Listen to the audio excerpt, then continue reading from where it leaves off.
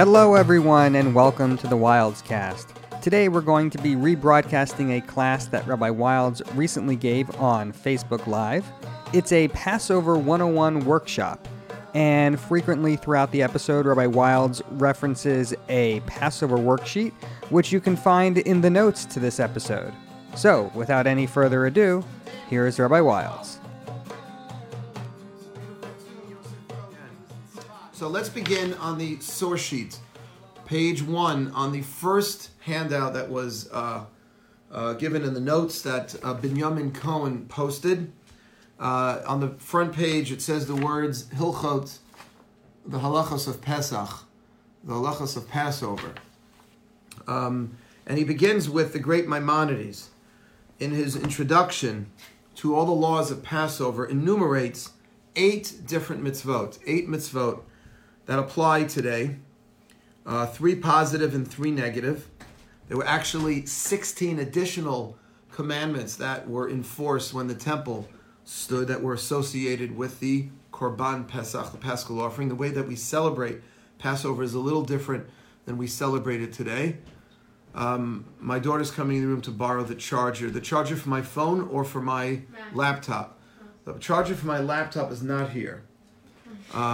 Sweetheart, but I think it's somewhere else in the apartment. I want to thank Abigail for videotaping me or joining in the videotape on our roof yesterday. Lauren, great to have you, Lauren Bloom. And I would say that 7 o'clock, I missed it tonight, but 7 o'clock every night, everybody opens up their windows and yells. I think the yelling is supposed to express gratitude for all the healthcare workers that are continuing to work on behalf of New York City. Lauren, Miranda, what an opportunity. Welcome back, Miranda. Hope you're well. Nice to have you with us, Lauren.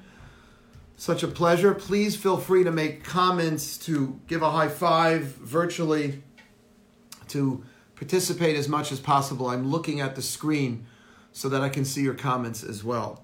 So there are 8 different commandments that pertain to Passover today.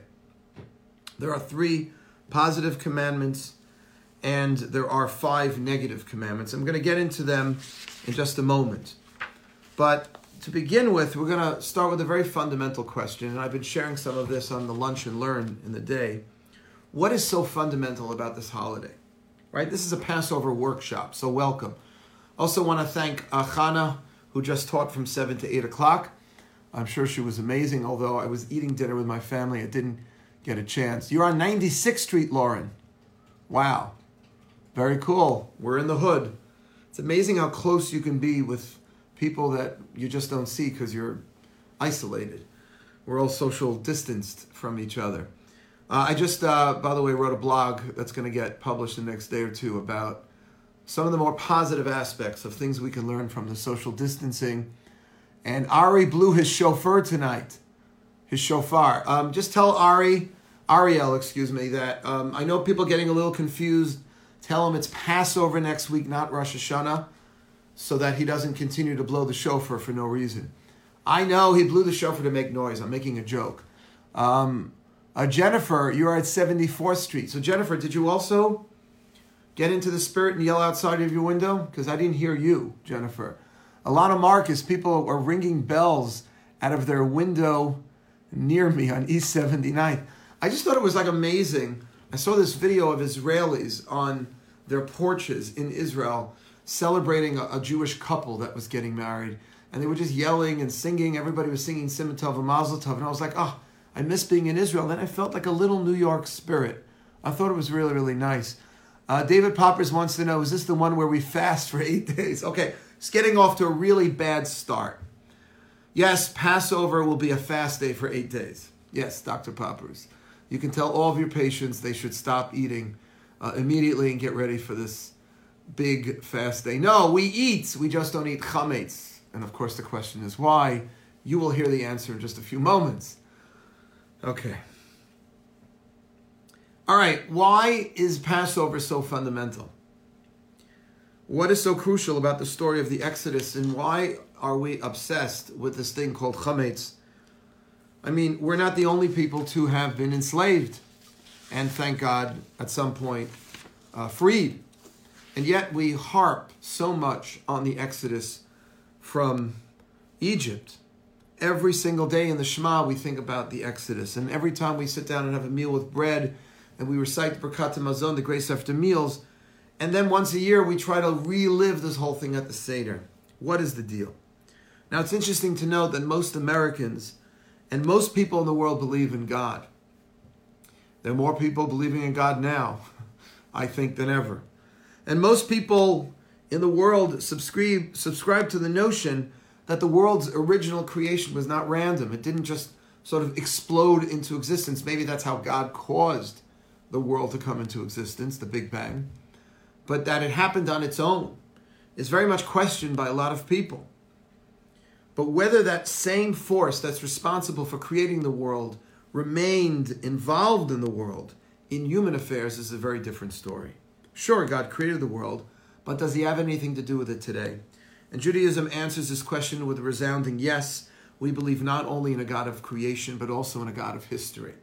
And that is a fundamental lesson I've been teaching the last couple of days.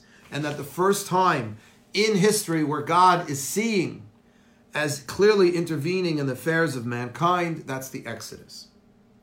An exploited, demoralized, and victimized people call out to God after 210 years of slavery, and they say, enough, please, have pity, have mercy.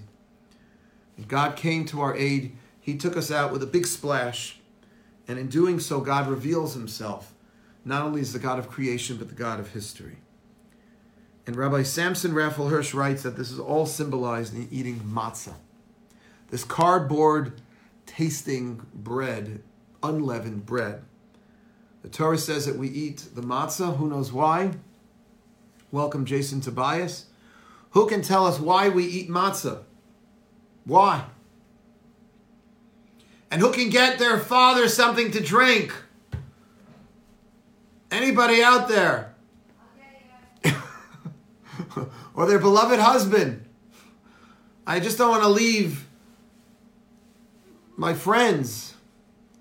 Who can tell us why we left Egypt in such a haste? Now, we know we left in a haste because the Jews were involved in baking bread, and God said, drop the bread, we're going. But why is that significant? Why does it matter that we left Egypt in a rush or we kept our own sweet time? Who cares how we left as long as we got out? It's water. It is water. Thank you. Baruch atah Adonai Eloheinu melech haolam she'akol niyeh b'dvaro. Thank you, Jill. I'm so sorry to keep bothering you. Rachel. Yeah, Jill, you got a lot of hearts and a lot of thumbs up. I teach Torah for 20 minutes, nothing. You come in here with a glass of water and everybody goes crazy. Yay. She loved that. Thank you. Rachel, MJE East, is watching. She's in the house. Thank you, Rachel. I gave a plug for Rabbi Avi tomorrow night already. Thank you. So the Torah says that we left in a haste and we left in a rush. And we were in such a rush that the bread that our ancestors were baking did not even have enough time to rise. And who cares? What does it matter that we left in a rush? So Rav Hirsch, the great German Jewish philosopher, suggested the following brilliant idea. He says the fact that we departed from Mitzrayim, from Egypt, in a rush demonstrates that the Jews were not planning this escape. If they had, they certainly would have prepared some essentials for the road. This was no rebel movement against the oppressive Pharaoh regime. Why else would they be doing something as mundane as baking bread? The fact that they were baking bread shows they didn't even know when they were going to be leaving. And that this event was completely orchestrated by God and by God alone. And therefore, even when we don't see Hashem so overtly, we did in the Exodus, but in our own lives, when we don't see God so overtly, we're supposed to try to look for God. That's our job as Jews, to be the messengers of God to the rest of the world. God completely orchestrated this redemption. And the notion that we're not the only ones exerting control, that we have this more humble attitude. You know, maybe this year, it's not only the matzah that humbles us a little, reminds us that we're not running the show, it's God. This virus, this corona. Spoke with 2 doctors today just to get a little better handle, to be able to help people with their questions. Welcome, Saja. Great to have you here, man. I hope you're well. So that's matzah. Matzah is humility, represents that there's a God, there's a force out there. Chametz is just the opposite. Welcome, Sashi. Chametz represents the idea that it is only I, or me, or you, or just us, that are in control. That God has nothing to do with the way things unfold in the world and in our own personal lives. It's a certain attitude of haughtiness or egoism, which is why the chametz is bloated, right? It says that we're in control. I have an MBA from Harvard. I have a law degree and whatever, and I worked my tail off, and that's the only reason I've become so successful in the market. Because I graduated top of my class, I applied myself, and I'm not lazy. And the truth is, the world is filled with smart and ambitious people who, for whatever reason, never got the right break. And then there are people who aren't so smart and got a lot of breaks in life. And that, to me, demonstrates that there's a higher force at work. Now, we don't take that theory or that idea to the illogical extreme and say, well, then what do I need to work at all? It's all in God's hands. We don't believe that. We believe that it's a partnership between God and ourselves. We believe that we have to work hard, put our best foot forward, but then have faith and trust. And all of that is represented with the chametz versus the matzah. The chametz being the bloated ego that it's all me, it's all me, it's all me. Everything what I do matters and there's nothing else. The opposite is to say that there is a God and there are other forces operating. It's not the only force. I'm one of the forces operating too. What I say matters. The decisions I make in life do affect things. They impact things and how things are going to go in life. And so on Pesach, we eat this humble-looking matzah to internalize this belief that God is part of history, and we avoid at all costs this thing called chametz. But it's not an all-or-nothing deal. And the only way to learn and to grow is to be informed and aware, even if one chooses. Now, this is extremely important, what I'm going to say here, because what I want to go to is to the packet now. This is really what I wanted to do. The first page of your packet that is in the notes, those of you who just came on, one of the first notes in the comments, you can see an insert by Binyamin Cohen, and it's got the laws of Passover. And I mentioned that there are 8 different rules, and they all pertain: eating matzah, staying away from chametz. The first 3 mitzvot is to get rid of the chametz, to eat matzah on the night of Passover, and to relate the mitzvah, to relate the story of the Exodus to your children, to the next generation, and to talk about the story and the broader philosophical and theological implications for our lives. We're going to do that next week at our mock Seder. I'm going to give you some insights and things that you can share at your Seder. If you want, also, I'll be doing a little of that this Wednesday night as well on Zoom. We can send you the information. And all the 5 commandments, the negative, the prohibitions that we stay away from on Shabbat. Not to eat chametz afternoon, which will be next Wednesday, even before the holiday starts. Okay? Not to eat chametz all 7 days of the holiday. In diaspora, it's 8 days. Sloan, welcome, Sloan. Okay, some other people just came on. I couldn't read your name. Not to eat mixtures of chametz. Even if a little chametz gets in, it becomes forbidden to be eaten.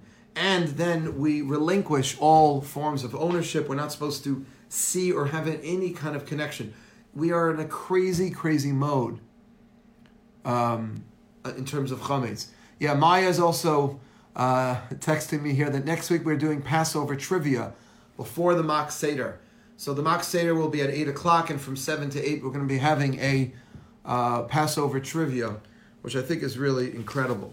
Now, one of the reasons why we go so crazy with chametz is because a very practical reason. Think about it. Usually when you try to keep kosher, you stay away from some kind of food all year long. Something's either kosher or it's not kosher. And it doesn't change from time to time. It's not like it sometimes is kosher, sometimes it's not. Passover is very different. How is Passover different? Passover, my friend Sandra Smith, welcome. Passover is different because once a year, the food that we eat all year long becomes taboo. All of a sudden, food that is perfectly kosher and perfectly acceptable for Jewish consumption becomes forbidden on these 8 days. And therefore, we're a little stricter when it comes to Passover, when it comes to keeping kosher for Passover, because it's easier to mess up. because we're used to eating these things, and now we have to kind of take a step back. Okay, and that's what's written on the bottom of the page. Turn the page now, please, to page 2 of your handout, and you can print this out and have this for your own. You can read this on the holiday itself. It's nice to have this actually at your Seder if you would like, or over the holiday. So I wrote in the middle there, look at the second paragraph, that the Jews were taken out of Egypt in such a haste that the bread they were baking did not have time to rise, which demonstrates that the Jews did not plan their escape, and because they certainly would have been preparing some essentials for the road. The redemption was completely accomplished by God. The primary aspect of Passover, which the matzah comes to symbolize, the acknowledgement that God was in control of that historical event and could be found behind every event in the future. The Torah commands us to eat matzah to remind us of this very important lesson. Chametz is just the opposite. Now, what is chametz? Chametz is flour of the very 5 types of grain that you could make matzah out of. Isn't that interesting? Chametz and matzah, the two things, one thing we're supposed to have and one thing we can have, are very, very similar.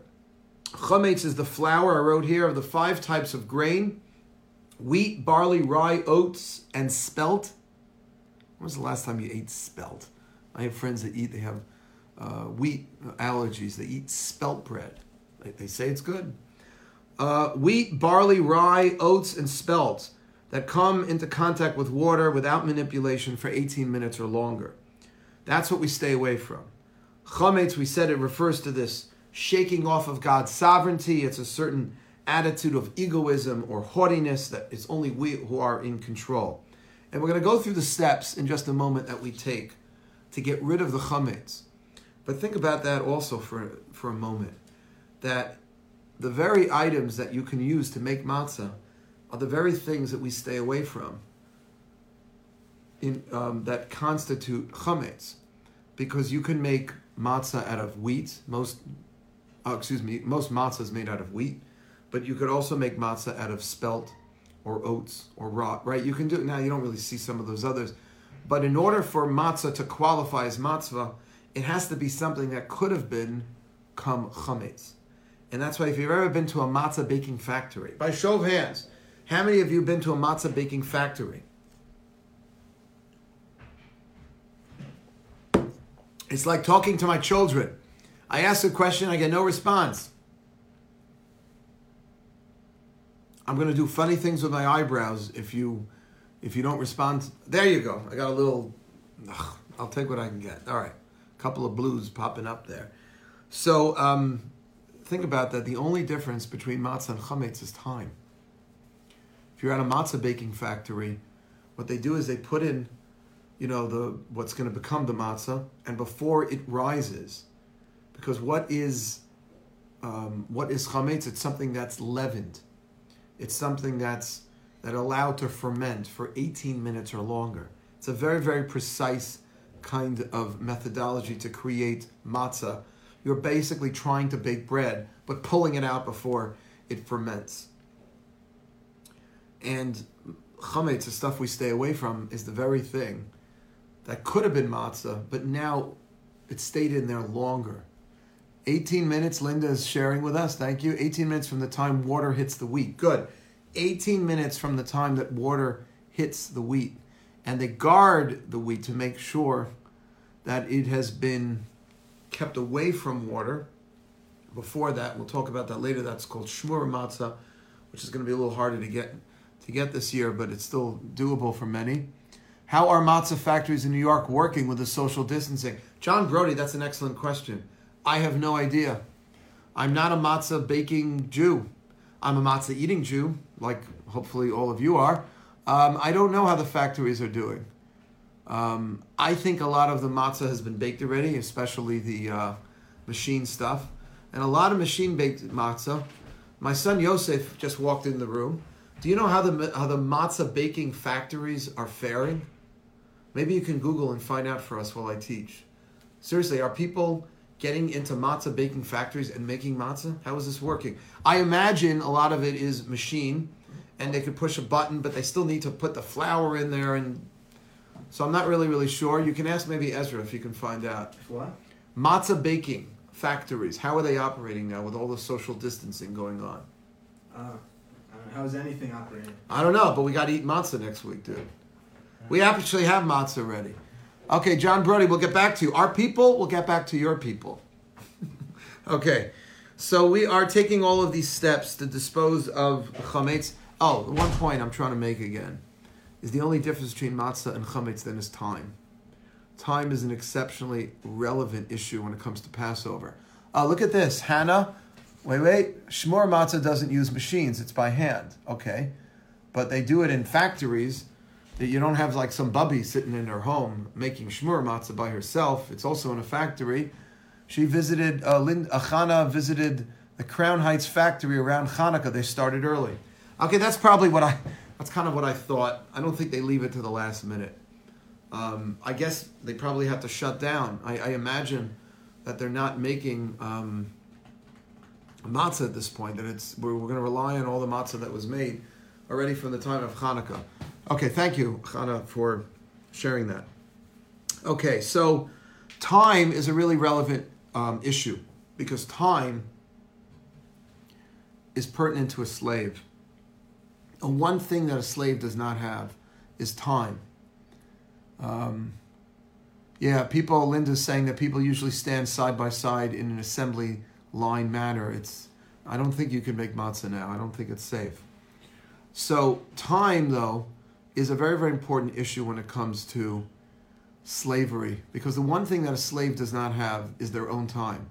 Their master is controlling how they spend their time. In fact, that's one of the reasons why the first mitzvah the Jewish people were given as a nation after they were redeemed from Egypt, HaChodesh Hazeh Lachem Rosh Chadoshim, this new moon, the mitzvah to create a calendar, to create and to control their own time, was the first mitzvah that God gave to the Jewish people. And it makes perfect sense because until that point, they couldn't control their time.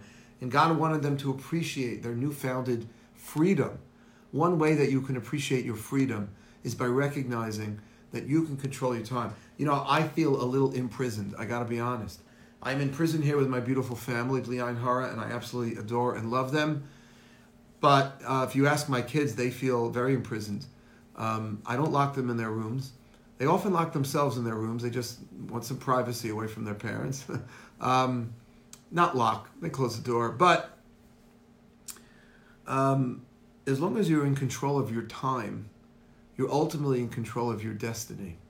If you ever saw Shawshank Redemption, one of the greatest movies, and if you've got cable, we got rid of it recently, but when I had cable, if you're up at 3 a.m, like I am often, just put on a cable station and Shawshank Redemption will be there for you. And you'll be able to watch it. And Shawshank Redemption was about someone who was physically enslaved, but mentally he was free because he was able to be in control. Now, if you're in prison, you're really not so in control of your time. We are. Time is a very, very, very important element in Judaism, and it's something that we are celebrating our power over our oppressors by being able to take time into our own hands. And during this Corona period, I want you to remember that although we're losing some control over our lives, we're losing control over space, but we're not losing control over time. We still have the opportunity to wake up every day and decide how are we going to live our day. And that is a very important theme of the Passover holiday, that we were able to be given the gift of time from God when He freed us from slavery. And we still have that gift. We have to cherish that gift. And we have to recognize that that's still a gift that we were given, that we have, even in this Corona period of time. So we want to get rid of chametz. We want to get rid of chametz. And we take the following steps to dispose of chametz, because it's not enough to simply study an idea. We don't sit around on Passover like this. We sit around on Passover and we eat certain foods. We perform certain rituals. We refrain from certain activities because acharei ha'pu'ulot nimshuchu halavavot, the rabbis teach. After your actions follow your heart. If you want to be inspired, if you want to be impacted in terms of your personality, it's not enough to just think a thought. You have to live it. You have to walk the walk. You have to carry it out. That's why Torah is mitzvah-centered. Mitzvahs are actions that we perform with our hands, with our bodies. And that's why we are physically involved in preparing ourselves for the holiday by getting rid of chametz. We clean out our entire homes and our places of work. You probably just left your work like I did. And any possessions of ours where our chametz could be found. And we just get rid of chametz. You don't have to do it yet. We still got another week until Passover. But as we get closer, we should try to think about where are the areas in our home where I bring food and I leave food, and I should try to get rid of it. Now, all chametz food items which are sealed, or they're not sealed, and you can seal them yourself, and would constitute some kind of monetary loss if you were to dispose of them, you can just put them away in your home somewhere, put them in a closet, or you can even leave them in the same cabinet, but put a piece of tape over it and put like a sign that says chametz. And that is the stuff that you can sell. Now, I know it sounds like a little ruse. It sounds like a little loophole. You can sell your chametz. You can. Because I can say right now that this glass is something that I own. I purchased this with my own funds. And let's say the glass is worth 50 cents. And I declare this glass ownerless. And I put the glass down. I just put it down.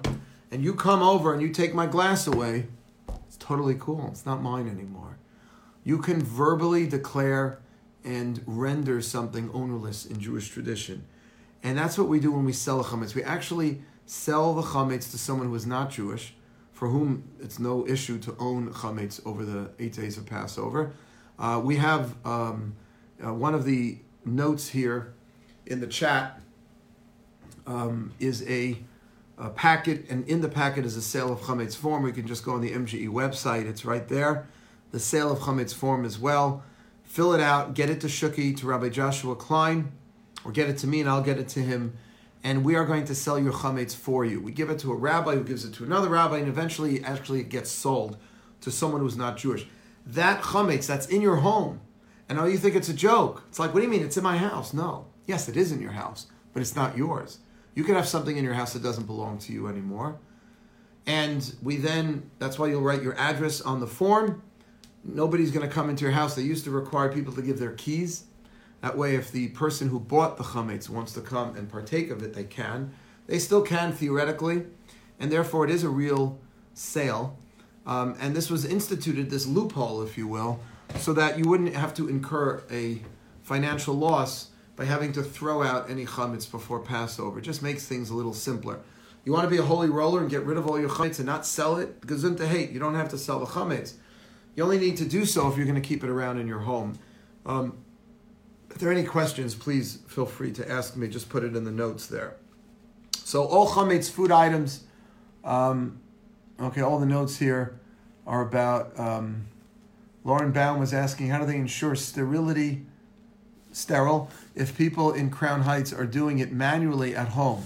Correct. You need a sterile factory, surely, 100%. Nobody's making a matzah in their home. You need a certain kind of oven. You need a certain kind of cleanliness where things are being looked over and watched over to make sure that the matzah is done properly. Now, Saja's asking, is it more of a lease since you get it back at the end? So it's really a sale, but part of the contract with the non-Jew that is purchasing these items is that he is also agreeing to sell it back at the end of the holiday. So I don't know what you want to call it exactly, if a sale or a lease.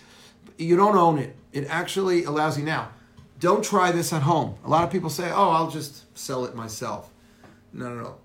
You wouldn't try to sell your house yourself, would you? Why would you call a lawyer to sell your house? You need to call a lawyer to sell your house because it's not so simple to sell something on your own. You need an attorney and you need some documents. You want to make sure you cross your T's, dot your I's, that it was actually done properly. Jewish law is actually a very sophisticated legal system, Judaism, and you want to make sure it conforms to all the requirements of a sale. So just fill out the form and we'll take care of it on your behalf. We don't actually sell it ourselves. We give it to another rabbi who sells it on our behalf as well. You just basically appoint us your agents. But it then gets sold back to you. By the way, someone asked me this. if you sell your chametz and then you see it in your home and you partake of it on Passover, so you're not only eating something that we're not supposed to eat on Passover, right, which is a pretty serious thing. We're not supposed to eat chametz, but we're also stealing because it's not ours. And that's a very, very important thing to keep in mind. Hey, my friend Troy, welcome. Welcome. So that's number 2. All chametz food items which are sealed, which would constitute a monetary loss, sealed in a closet and do not open for the duration of Passover. And then you're going to sell it as we discussed. Now, I want to mention something else that we do, and that is going to be next Tuesday night. Next Tuesday night, a week from tomorrow night, is the night before the holiday. We do what's called bidikat chametz. We search for the chametz. The night before the Seder, as soon as possible after nightfall, you can take a candle or you can just use a flashlight. And we do it specifically at night when it's easier to find things by shining a light on things. We search out for any leftover chametz. By next Tuesday night, you should have cleaned out your home. Now, when I say clean out your home for Passover, you don't have to start scrubbing. Always dropping the heat. Thanks, Troy. You don't have to start scrubbing your toilet. I mean, I watched a funny Passover video of somebody in his bathroom scrubbing his toilet. And his wife was asking, what are you doing? And he's like, what do you mean? I'm getting ready for Pesach. Unless you like eating in the bathroom. I don't know. I'm not judging. Some people do this. Although you're not technically supposed to really bring food into a bathroom. But let's say you bring food into your bathroom all the time. You've got like weird habits. Then you probably need to check your bathroom. But you only need to check the parts of your apartment that you actually have chametz in. If you never bring food into your bedroom, you don't need to check it. Okay, but I got the bag of pretzels and potato chips I bring in to watch something before I go to sleep or something, or I'm reading. Okay, I need to check the bedroom, but I don't have to check everything. And see all these books behind me? Do I have to go through every single page on this book and make sure there's no, we don't have to do that. We don't have to go crazy. What I should try to do is if I've ever put maybe a candy wrapper here and there, probably should, just take a little look at it over here. Just make sure that there's no food that I left anywhere there. We're not concerned for little crumbs. We're concerned that we left some actually edible food someplace, somewhere in our home. So that's basically, you don't have to start scrubbing your toilets. People use Passover cleaning as like an excuse for spring cleaning. That's fine. Got a extra time on your hands. Gesund to hate. Go, start cleaning. It's actually very therapeutic. We've been doing some cleaning together, our family. But what you want to do is, you want to just clean out the parts where you have chametz. And then the night before the Seder, as soon as possible, after nightfall, you then take 10 pieces of bread. Not whole pieces. You can break it up into small little pieces.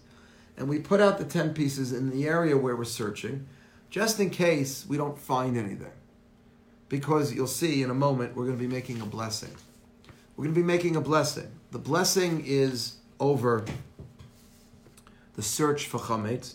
And we do this in order to make sure that in case we did such a good job searching our homes for the holiday, we want to make sure that we didn't, maybe we won't find anything and we've taken God's name in vain by reciting a blessing. What if you find last year's afikomen? You're a funny guy, John Brody. Funny guy. So, some people can't find their afikomen. It could take them a whole year. Who knows what happens then? Jessica, what an honor and pleasure to have you join us tonight. Thank you for joining us, Jessica. Okay, now, we search for the chametz, we put these 10 pieces of bread, and then we recite a special blessing before the search is done. Turn to the third page. Those of you who just came on, we have a little packet that we're going through that is helping us prepare for the holiday. This is the last page of the packet. It says the search for chametz and then the nullification. Okay?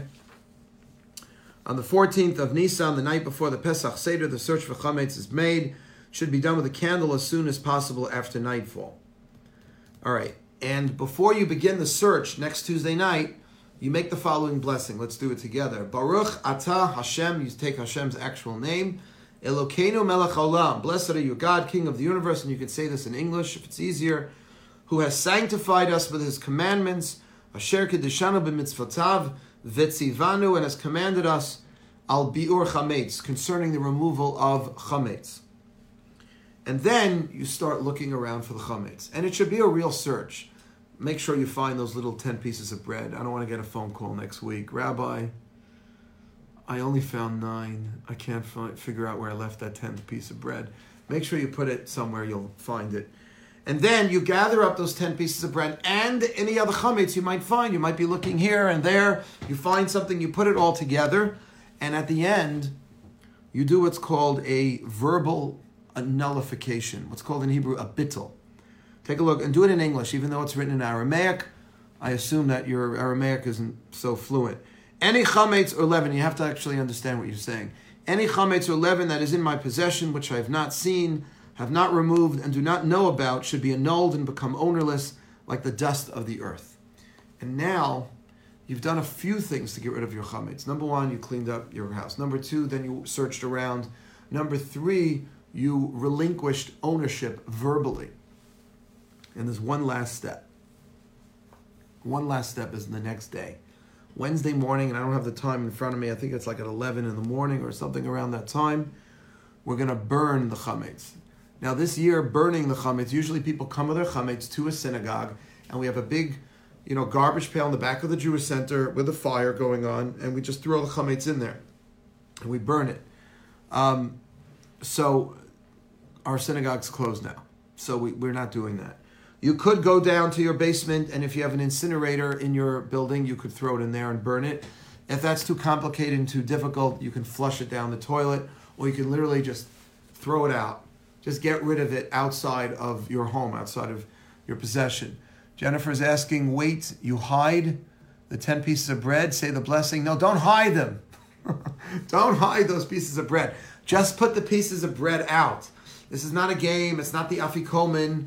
You're doing this beforehand just to make sure that in case you don't find any bread, that you are that you're not taking God's name in vain because you made a bracha over the search for chametz. And let's say you did a good job getting rid of all the chametz, you won't find anything. So therefore, we put out those 10 pieces of bread, but don't hide them. Sophie, welcome.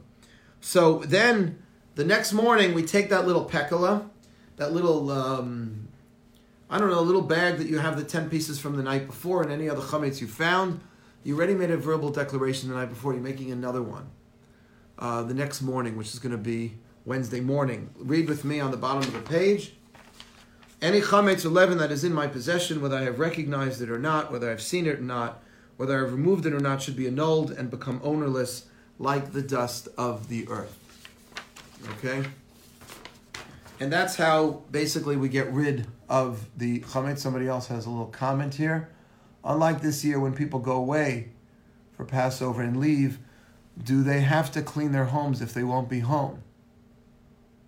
What does that mean if they won't be home? Meaning, if you're not home for the whole holiday, like our family goes away every year because I get these rabbi gigs in the hotels, which are all closed down. We would just basically sell all the chametz in our home and leave. I wouldn't have to do any cleaning at all. I know you feel bad for me and you're willing to come over and help. Don't come over and help. I can't let you in. Don't take it personally either. I'm just trying to practice social distancing. See how far away from the camera I am? Social distancing. That was a bad joke.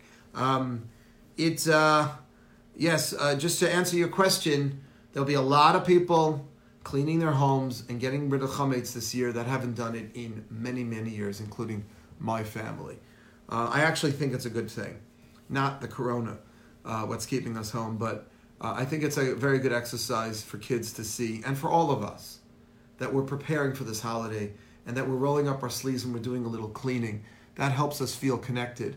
Sometimes when a mitzvah is a little too easy, like it's been for me and my family, where we just pick up and go somewhere to some nice hotel where they do everything for you and they cook everything for you and you don't have to do anything, you just sort of wined and dine. That's what people pay the big bucks for, I guess. There is something that is missing. That's something I think that a lot of families are missing when they're not preparing for the holiday themselves. So Corona presents these new opportunities. Not everything is bad. I think this is a positive thing, believe it or not. Okay, I want to see if there are any questions or comments about the holiday itself, about Passover. See how long I've been babbling on here for. It is 8:47. Okay, we're doing well with time. Any other questions or comments? We talked about matzah. We talked about chametz. Next week, we're going to really go through the Seder. Okay, and we're going to need some items to prepare for the Seder. And I want to just mention a few other very practical things. There are a number of places that deliver kosher for Passover food. If you're keeping Passover, maybe you're not used to observing too much of the holiday. Maybe this is the year that if you want to maybe try to commit to one new thing, maybe you try to eat foods that are kosher for Passover and try to refrain from foods that are not kosher for Passover. The only foods that don't need a kosher for Passover label are fruits and vegetables, plain coffee, regular caffeinated coffee. Believe it or not, decaffeinated coffee contains certain chametz derivatives in the decaffeination process. Cooking and food is a very, very complicated thing these days. So that's why I just tell people, look for the kosher for Passover label.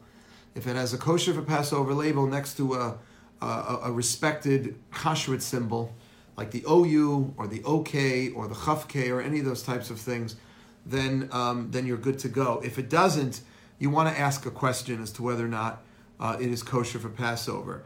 If it doesn't have a kosher for Passover label, the general rule is not to eat it unless it's a fruit or a vegetable. When it comes to dairy, you don't have to have a kosher for Passover, let's say on your milk, as long as you buy it before the holiday. If you buy milk after the holiday has started, which is okay after the first, like during the intermediary days, the Chol HaMoed days when you can go shopping and so on and so forth. Oh, I want to mention that as well. Then you do need a kosher for Passover label. I want to just show you a calendar. Just wait right here because I want to give everyone a little clarity when the holiday starts, ends, and all that. Give me 1 second. Nobody go anywhere. Don't give up on me.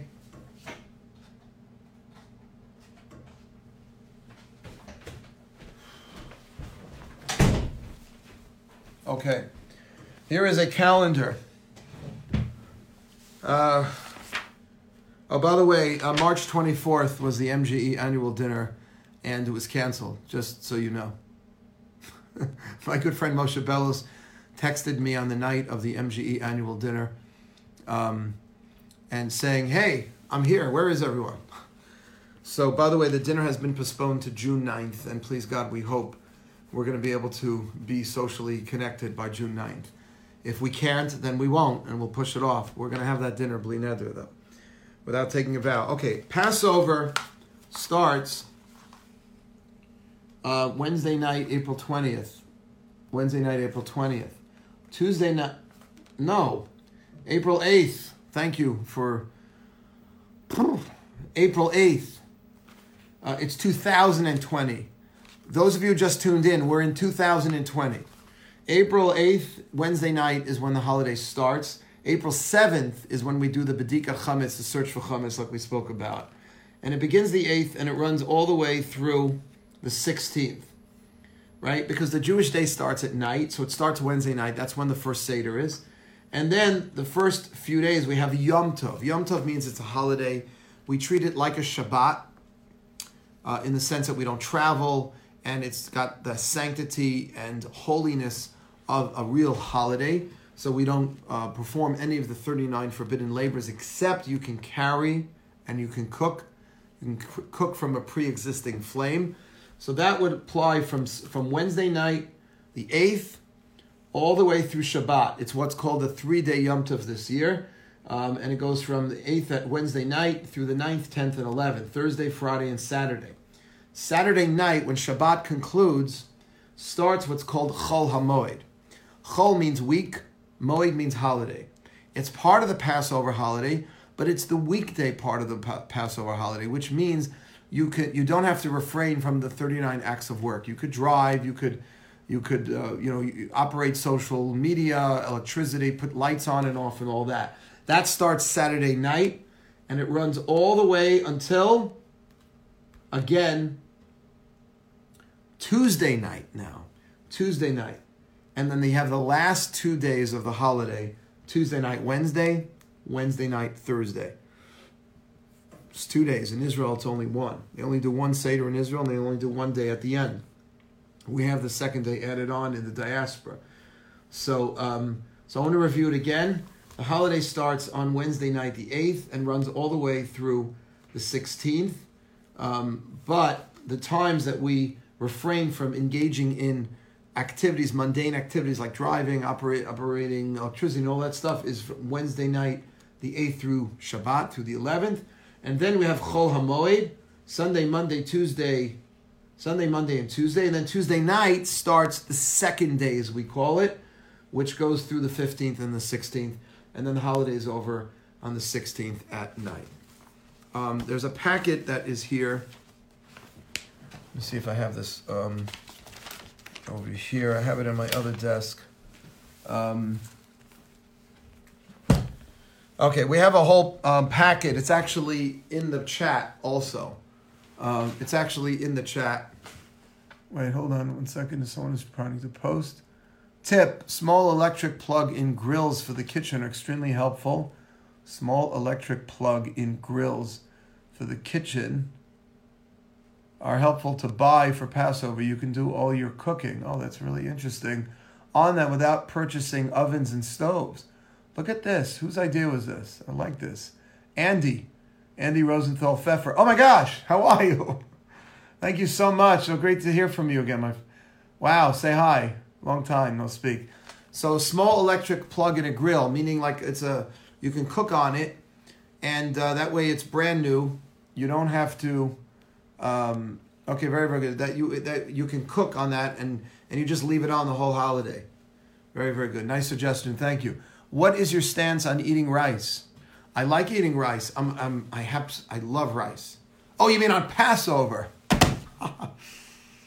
It's lonely teaching without people in front of me. I'm trying to make this entertaining for me and you. So because I'm Ashkenazi, I don't eat rice on Passover. Rice on Passover is not chametz, but it's called kitniot. Kitniot are certain things taken from rice, millet, legumes that resemble chametz items that the Ashkenazic rabbis centuries ago said we should also stay away from on the holiday, lest we come to eat chametz itself. That was only accepted by Ashkenazic Jewry and not by Sephardic Jewry, which is why any Sephardim watching, I am jealous, because you can eat rice on Passover and you can eat other items of kitniot on Passover. If you're born Ashkenazi like me, you have no choice. You only have one way out of this.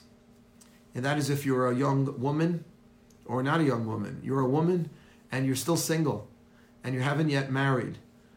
Find a Sephardi guy, even if you don't like him, get him to propose to you, or maybe, today you can propose to him.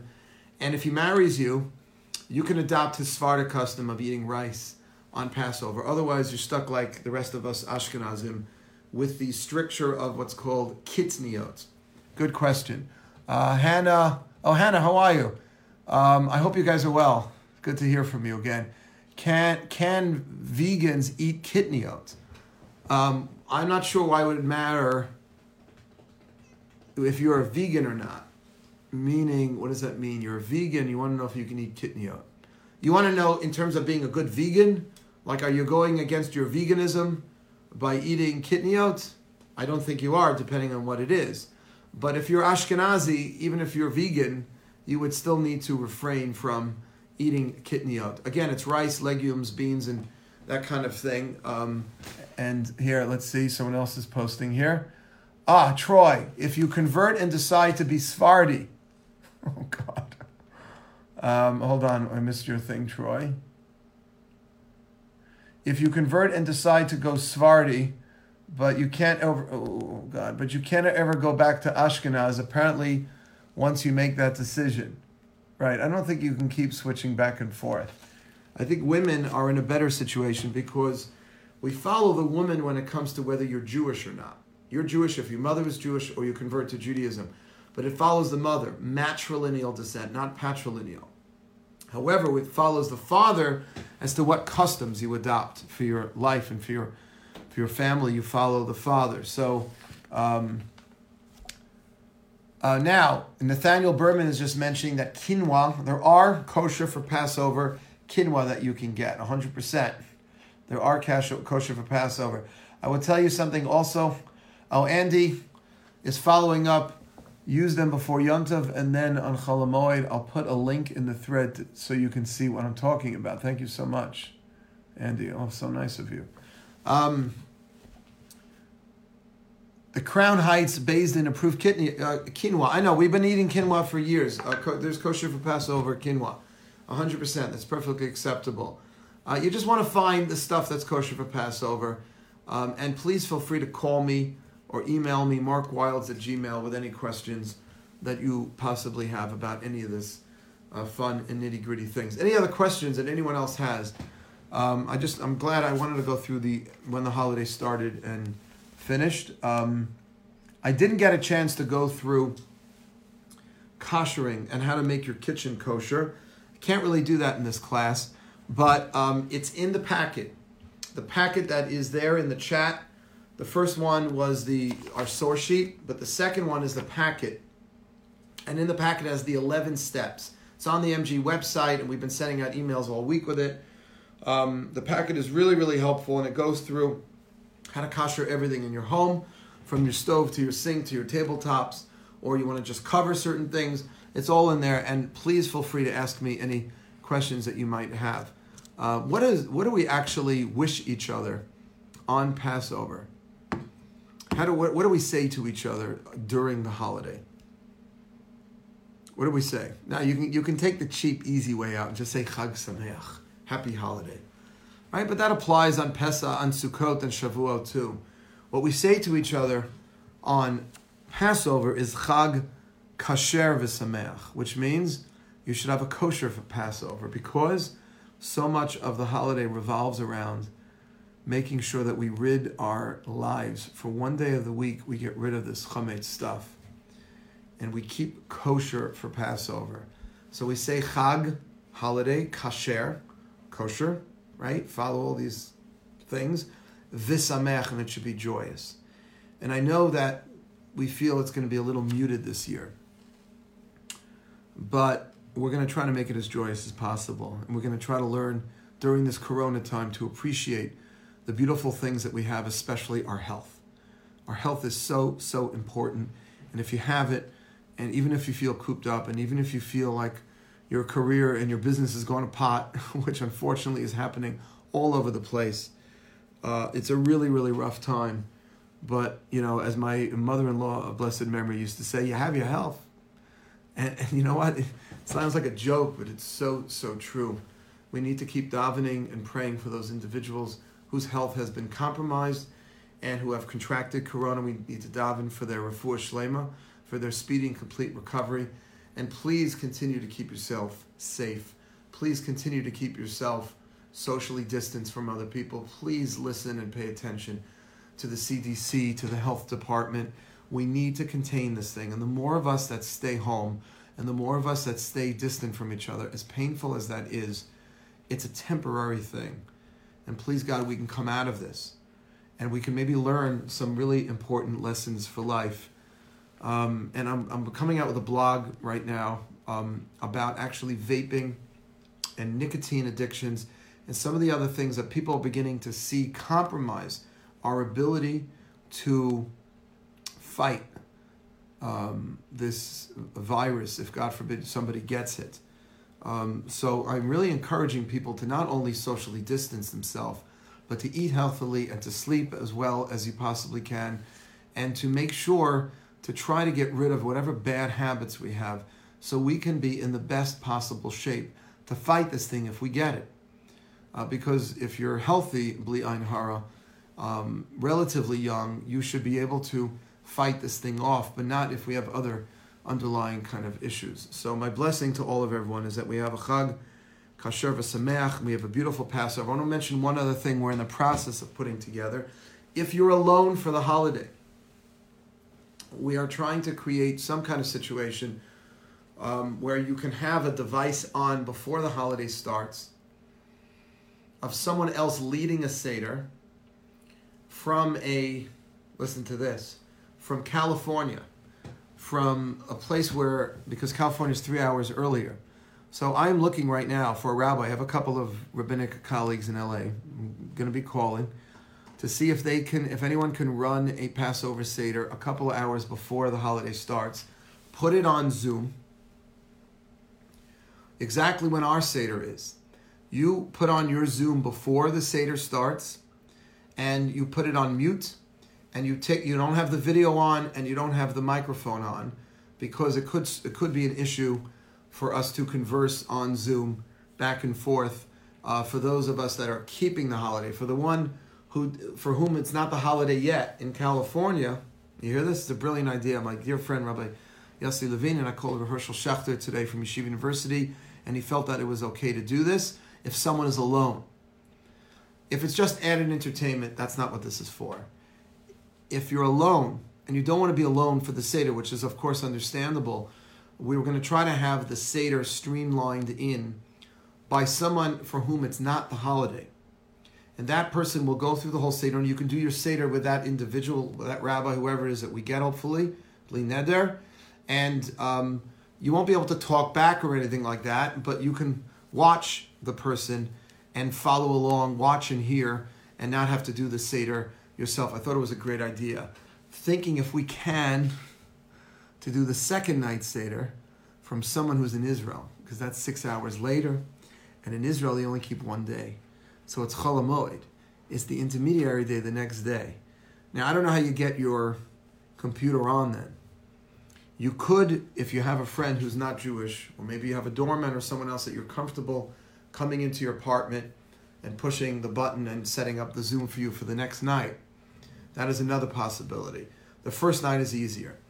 And by the way, another idea if you're alone is that you could, two other ideas, is that you could have a conference call that you call and dial in before Shabbat starts and just leave it on in your apartment, and you can keep it on the table, and that way you can at least converse with each other. That's also acceptable.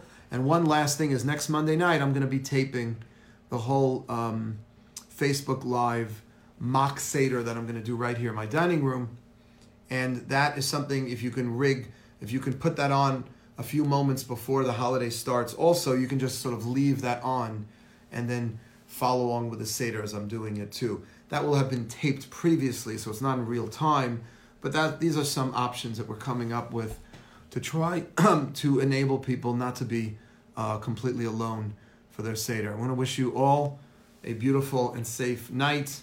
Continue to stay with us tomorrow night. Rabbi Avi Heller here. Tomorrow afternoon, Lunch and Learn, Facebook Live, and on Wednesday night my classes will be Zoomed at 8 o'clock. I'm going to give insights into the Seder, and then next Monday night the mock Seder, and of course Friday night we've got Kabbalat Shabbat again at 6:15 and Havdalah Saturday night. We're working hard here at MJE. Please continue to support us. We can really, really use the help. Not easy times for us and any non-for-profits now. So whatever help you can provide is extremely appreciated. Have a great night, everyone. Chag Kasher V'Sameach. So nice to have all of you here, and thank you for your comments, for your hearts, for your love, for your thumbs up.